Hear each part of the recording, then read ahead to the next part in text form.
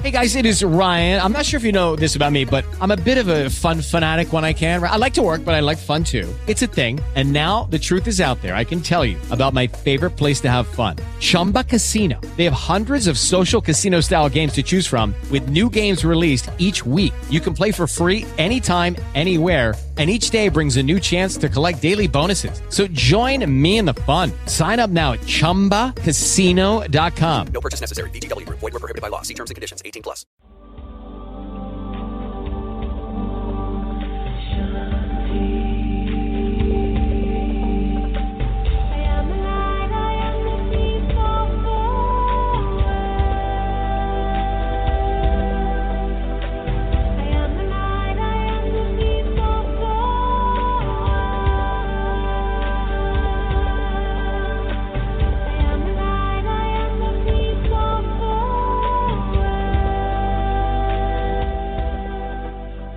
Hello everyone, you're listening to America Meditating Radio.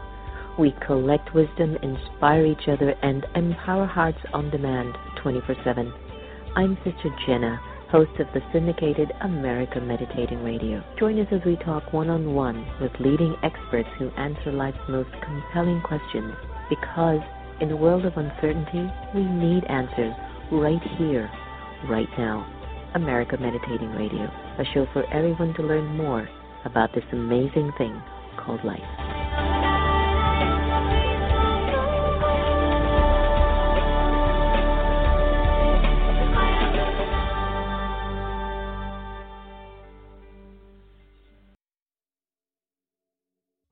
Hi everyone, welcome to The Next Normal in collaboration with America Meditating Radio. I am your host, Sister Jenna. And as we continue to navigate life, it always seems to inspire me about the stories that we hear about each other and how they inspire us. I mean, come on. When you sit back and hear what somebody has gone through in terms of their struggles to their triumphs, don't they touch something in you that kind of makes you move towards, what am I doing with my life? How am I coping? Or maybe you're able to pick up a particular virtue, value, or strength in just hearing the person's story. My special guest today, Christine Handy, is an accomplished model, a nationally recognized humanitarian, a motivational speaker, and a cancer survivor. She never imagined those dreaded words would ever be said to her. You have cancer, Christine. She faced an ominous diagnosis of aggressive breast cancer at the age of 40 and spent the next 15 months in fight for her life. Christine has seen it all and has overcome all odds. She is now on the board of eBeauty, a national charitable wig exchange program for those who cannot afford wigs during treatment. And she is the president of the board of People of Purpose, a nonprofit company in Palm Beach County. She's changing the rate of recidivism, and she is the author of best-selling Walk Beside Me, which is in production to become a film called Willow, the feature film directed by Zayed Hamzeh. Christine travels the globe to speak to wide audiences, and she's working on her next novel, but her real joy comes from serving and teaching others. Let's welcome Christine. Welcome, Christine. Nice to have you. Thank you. Thank you for that introduction. It was beautiful. So walk us through your life a little. You know, you grew up in St. Louis. You began your modeling career at 11. I love when models come out of these small towns and go to the big city and like, what in the world was I doing in that town of 50 people? I know. Anyway, after college in Dallas, your modeling career just took off. And years later, you started to have some major health issues. Tell us a little bit about the journey. So I did start modeling when I was very young, and my parents did not want me to do it. So a lot of people ask me, oh, did your parents push you into it? No, they were totally against it. I had 3 other sisters at home, and my parents were very busy with 4 children, and they were very young. And so I just pushed and pushed and pushed. It's just what I wanted to do at a young age. I kind of knew that that was where I was headed. And so when I started to model, I really enjoyed it. And it taught me a lot about my external, right? I was very focused on the external for many, many years. And when I went to SMU, I continued my modeling throughout college. And I thought, what am I going to do after college? I'd like to write, but I didn't have a lot of self-confidence in my ability to really do anything other than model. And so after college, I continued to model and did very well. And so that became kind of my career. And when I was 25, I got married and had two sons at 28 and 30. And I became a mother, which is ultimately the only thing that I really wanted to do. And then at the age of 35, while I was still modeling and also being a mother and living this very traditional life, I started to get sick.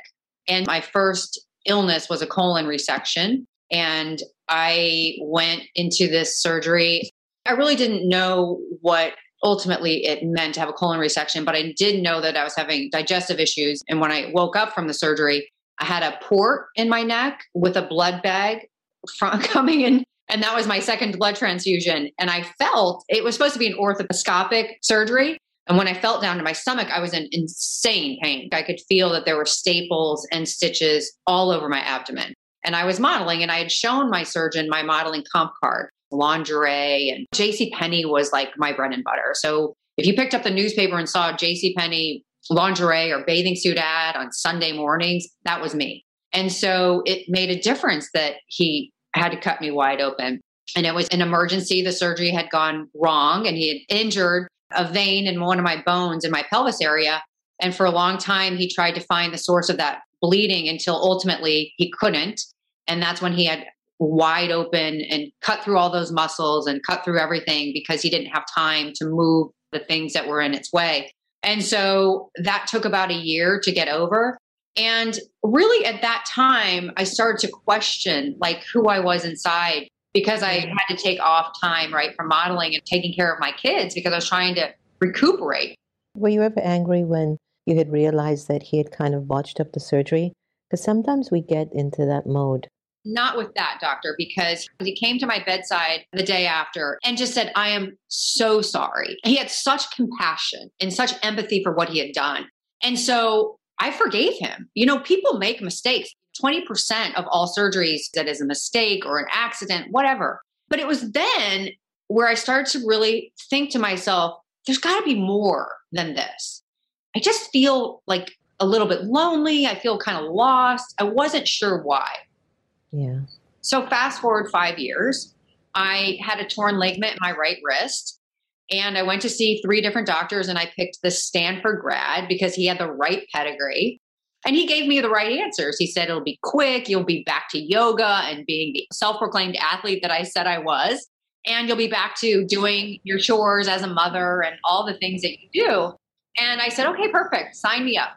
And I had to have the surgery. My ligament was torn all the way through. It wasn't elective. And so I had the surgery, and 6 weeks later, the cast came off.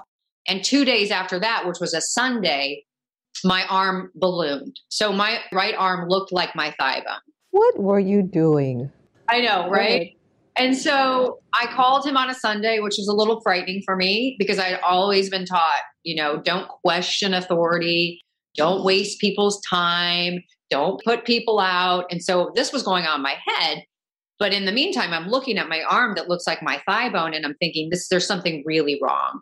And so I called him on a Sunday, and he told me that I had over-iced my arm. And listen, I didn't go to Stanford. I don't have a medical degree. And so I trusted him.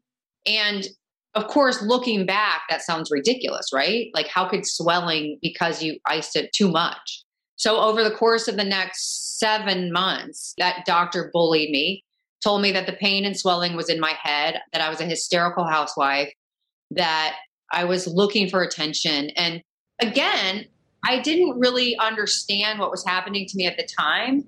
And so ultimately my arm was fused because he had misdiagnosed me. I had an infection the entire time. Every bone in my wrist was broken, and I became disabled in my right arm. And 6 weeks after my arm was fused, I was in a hotel in New York City for my post-fusion of my arm. And I'm trying to figure out, how am I going to live the rest of my life with a fused arm? No wrist. How am I going to drive? How am I going to cook? And modeling was now off the table, I thought.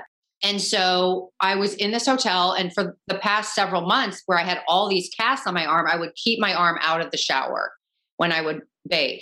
And so I'd pour liquid soap over my shoulder and just let it wash down my body. So I was in this hotel in New York City, and I called down to the front desk and said, can you get me some liquid soap? And they kind of laughed at me. So I took this bar of soap, and I have this huge cast and these grafts on my arm and trying to keep this out of the shower. And I washed my chest, and I immediately felt a lump.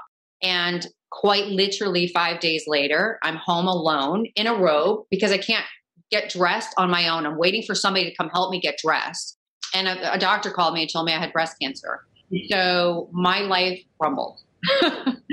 Whenever you hear that word, we call them C cells, it takes you into a very deep portal inside of you that does some serious soul searching.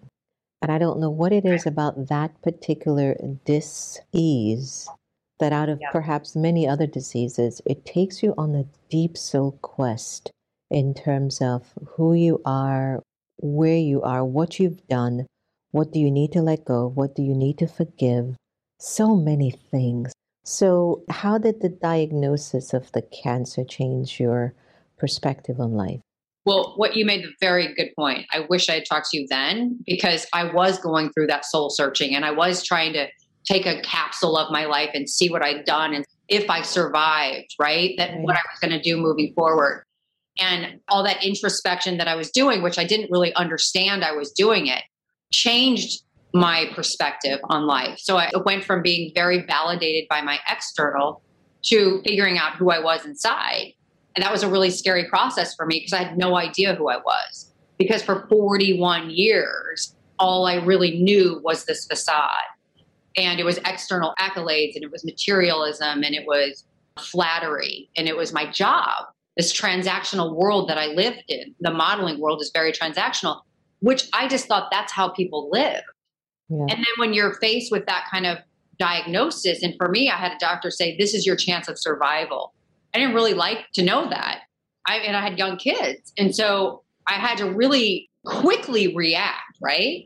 And how was I going to walk through this disease?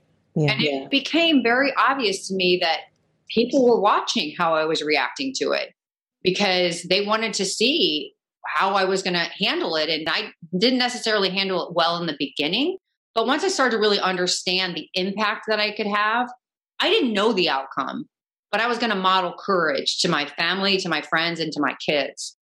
So that became my goal. Instead of being panicked about what am I going to live or die, I became very cognizant of how I was going to get through the day and what does that look like. And so my focus, a refocus from this, right? I lost my hair, I lost my eyebrows, I lost my eyelashes, and I looked like a little old woman. I was 90 some odd pounds, very ill, and I had still a cast on my arm, right? So I'm going to chemotherapy with this cast and these grafts on my arm. And, you know, I'm looking around at my body going, what happened? How did I get here? But I could have stayed in that victim mode. I could have stayed in that fear-based life that I had been living, or switch it to, I'm going to use this as an opportunity to show grit and grace, healing, and faith over fear. But it was self-induced, right? Like, it's a choice. No, but then it has to be induced in some way or the other, whether it's done with love and ease, or you do get that thought, I've got to pull myself through this. Did your understanding of God and faith change at all during that time period for you? Dramatically. I had been raised with faith. I had the footing, but when I was a model and was a young mother and I wasn't sick, it was more important for me to go to a yoga class than to a Bible study. And that shifted, right? And so my focus became faith, and then the other stuff trickled down. And so I was now rooted in faith versus this world. It became totally different for me, fortunately. In terms of the shift in faith and in God and really starting to go more into the spiritual, you later emerged from all of these health challenges, didn't you? And started to speak, started to become an expert in conquering breast cancer, a spokesperson for multiple breast cancer organizations. What was the source of your strength then that allowed you to be the victorious one rather than the victim? Because we tend to go to why me? I mean, just think about it. Your whole life was about this. Right. And now your whole life is about the world behind your eyes. Right. Yeah, you say it so beautifully. Again, it was a choice. And I was very angry for a long time at that doctor that did this to my arm. And that anger got me nowhere. And that bitterness and that backpack of not contentment, but just frustration and stress and fear, I was carrying that. And it was showing up in my life. And it was just spewing it. It was not just in my head, but it was it was the language I was speaking. And I didn't like that. It felt really physically uncomfortable. And when I started to heal and when I started to get rid of that anger towards the doctor and started to depend on Bible verses like vengeance is not ours, it's God's. And when I started to really trust in that, then all of that kind of washed away from me and I felt lighter and I felt safe. And so I started to ruminate instead of why me, I started to ruminate on why not me and how can I use this to help other people? So that's why I wrote the book, right? It wasn't self-serving. It wasn't like, oh, Christine Handy, I want my name out there. It was because I can take what I've gone through and use the tools and to show people how not to allow a doctor to bully them, how not to live in fear, right? And if I could keep somebody from going down that path, that's what I wanted to do. The trauma was intense and immense for me. It was horrible. But if I could prevent somebody from doing that, that's all I wanted to do. What a privilege for me. Can you recall those quiet moments? They especially become amplified when you're lying in bed and the kids are asleep and the house is quiet and it's just you and your thoughts at night before the book emerges. Do you remember those thoughts that used to percolate in your consciousness? The reason why I'm asking is that I find them so telling in terms of the to-do list. But because we're so busy with taking care of kids, business, cooking, cleaning, you're like, to do later. That is so true. What a powerful question. I think about that now too, because over the course of my life, whether it was in the modeling world or as a young mom, I started to really think that doing was my value instead of being. And when you're in those quiet moments, when you're faced with cancer, and I was violently ill for 15 months with chemotherapy, and people can help you all day long, but you go to bed and you wake up the next morning with the one who has cancer. And so those moments of quiet, which are a lot, I had to really change the tape that was going on in my head. Because for so long, I was telling myself, you're not worthy. You have no value without your looks. And when I was going through this cancer journey, I had to consciously change those at night when I was going to sleep and say, no, that's not what God says. That's not what the Bible says. The Bible says I am worthy. The Bible says that God's going to take this pain and do something with it. And it was not easy. And I didn't really believe it at the beginning, but after month, I wasn't just saying it. My friends were saying it. My family was saying it. And so I started to believe that. And it was those moments when you're alone and you have to make those choices about what you're going to say to yourself that really changed me. I still remind myself today. Yeah. We can all get tripped up into the doing, right?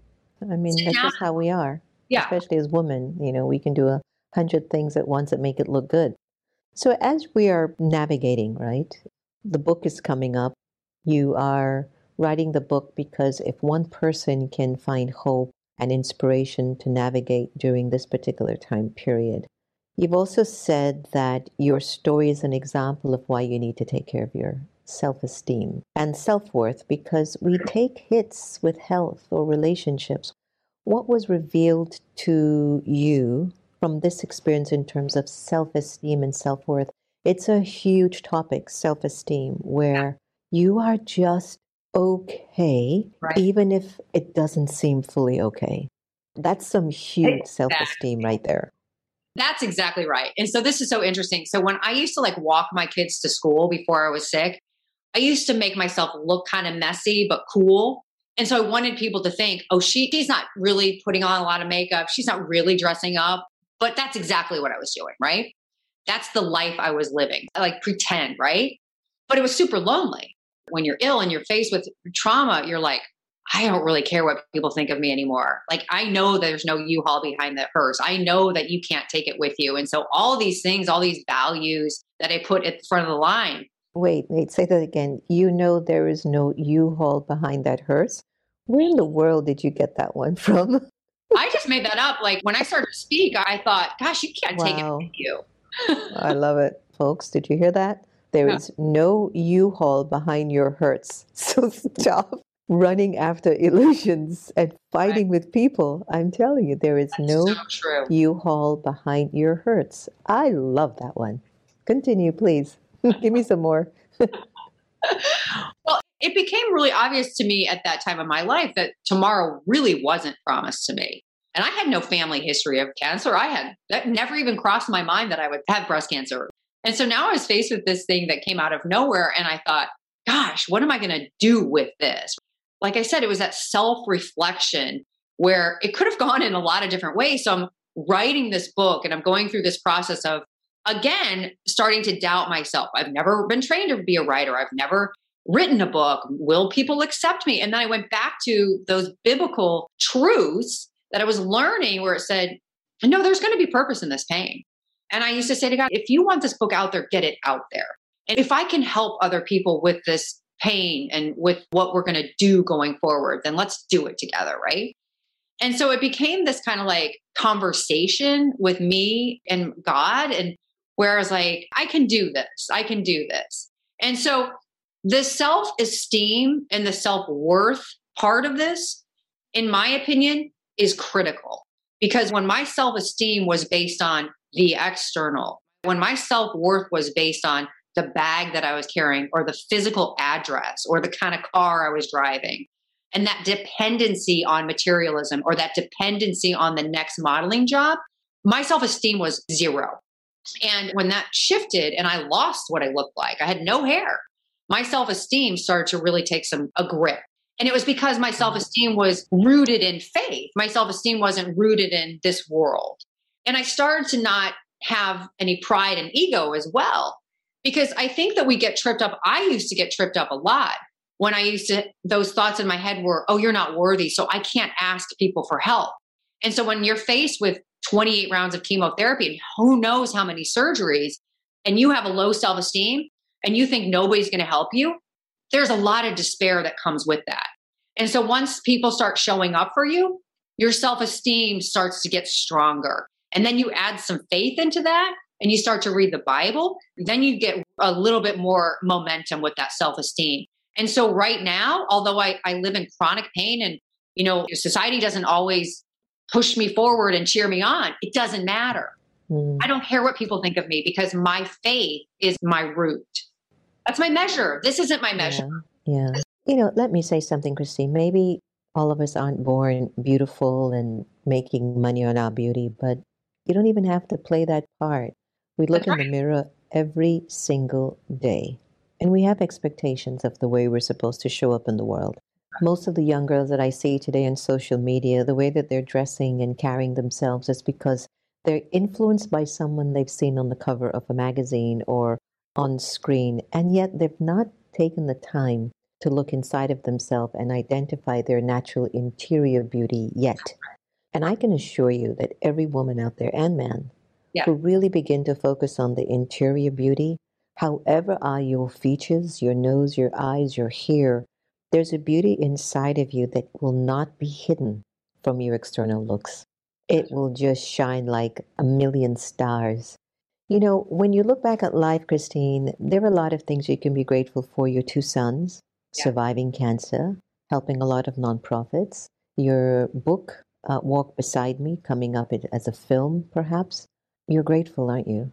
You're grateful. I am. Like I said, I do live in chronic pain, and instead of focusing on that pain, I focus on the blessings. But again, these are all choices.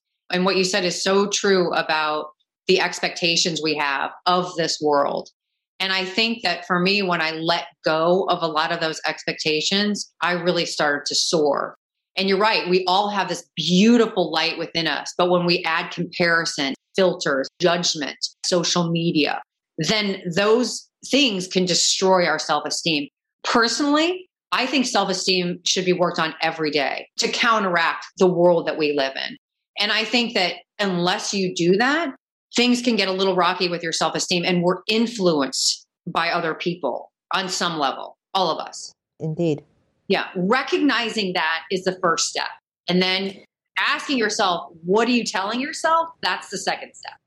I want us to go back to this whole thing, when you live a life where you do everything right. And I don't know if it's the pandemic that has us thinking deeper into the purpose of our existence or who we are or the way that we're supposed to show up in the world. But thinking about my mother, she's also a breast cancer survivor, was very aggressive. She now has dementia. She's living with me. And my mother is just a beautiful mess. I love that. She'll get up and her hair looks like Don King. and she'll just walk like a peacock. Whereas you will not see my hair looking like King. I'm always neat, always put together, and even if I get a spot in my clothes, it's like... So lately I've been thinking to myself, what is perfection to you, Jen? Is it that once the soul has a deep experience of God's love, that the way the energy of the soul expresses itself through the senses and through the choices that it makes, then it shows that beauty, and it's not an external beauty. It's a beauty based on virtues and values and divinity.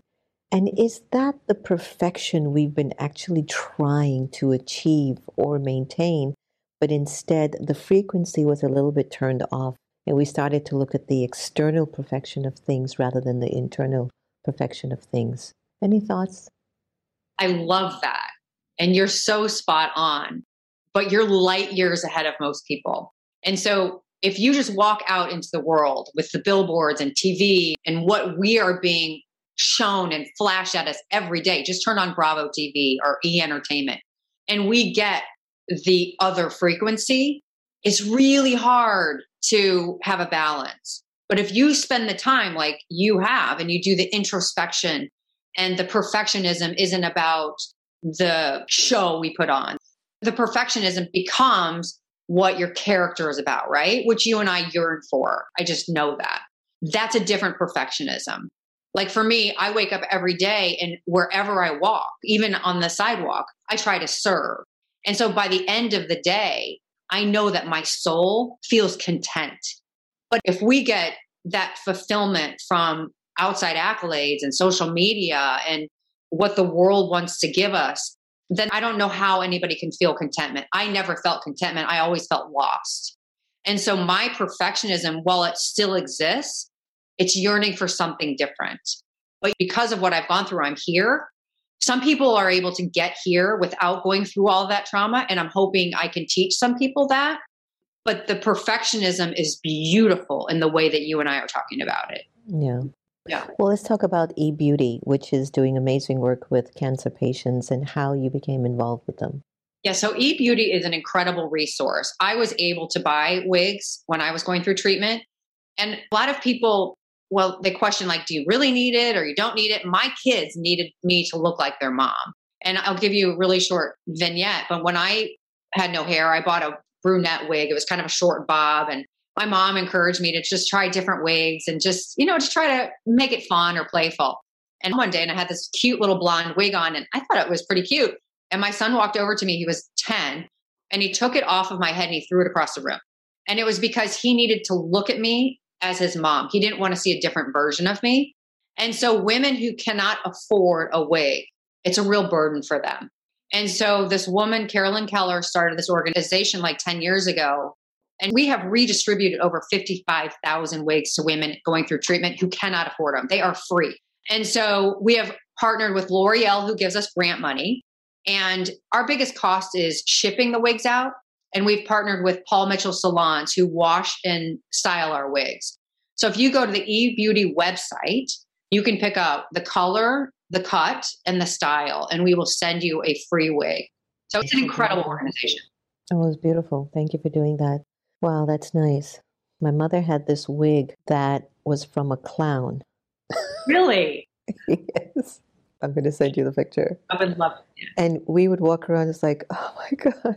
We just had to accept it, because that's just her. Like, everything is okay. I love her spirit. Wow. Oh, everything is okay. She's teaching me a lot.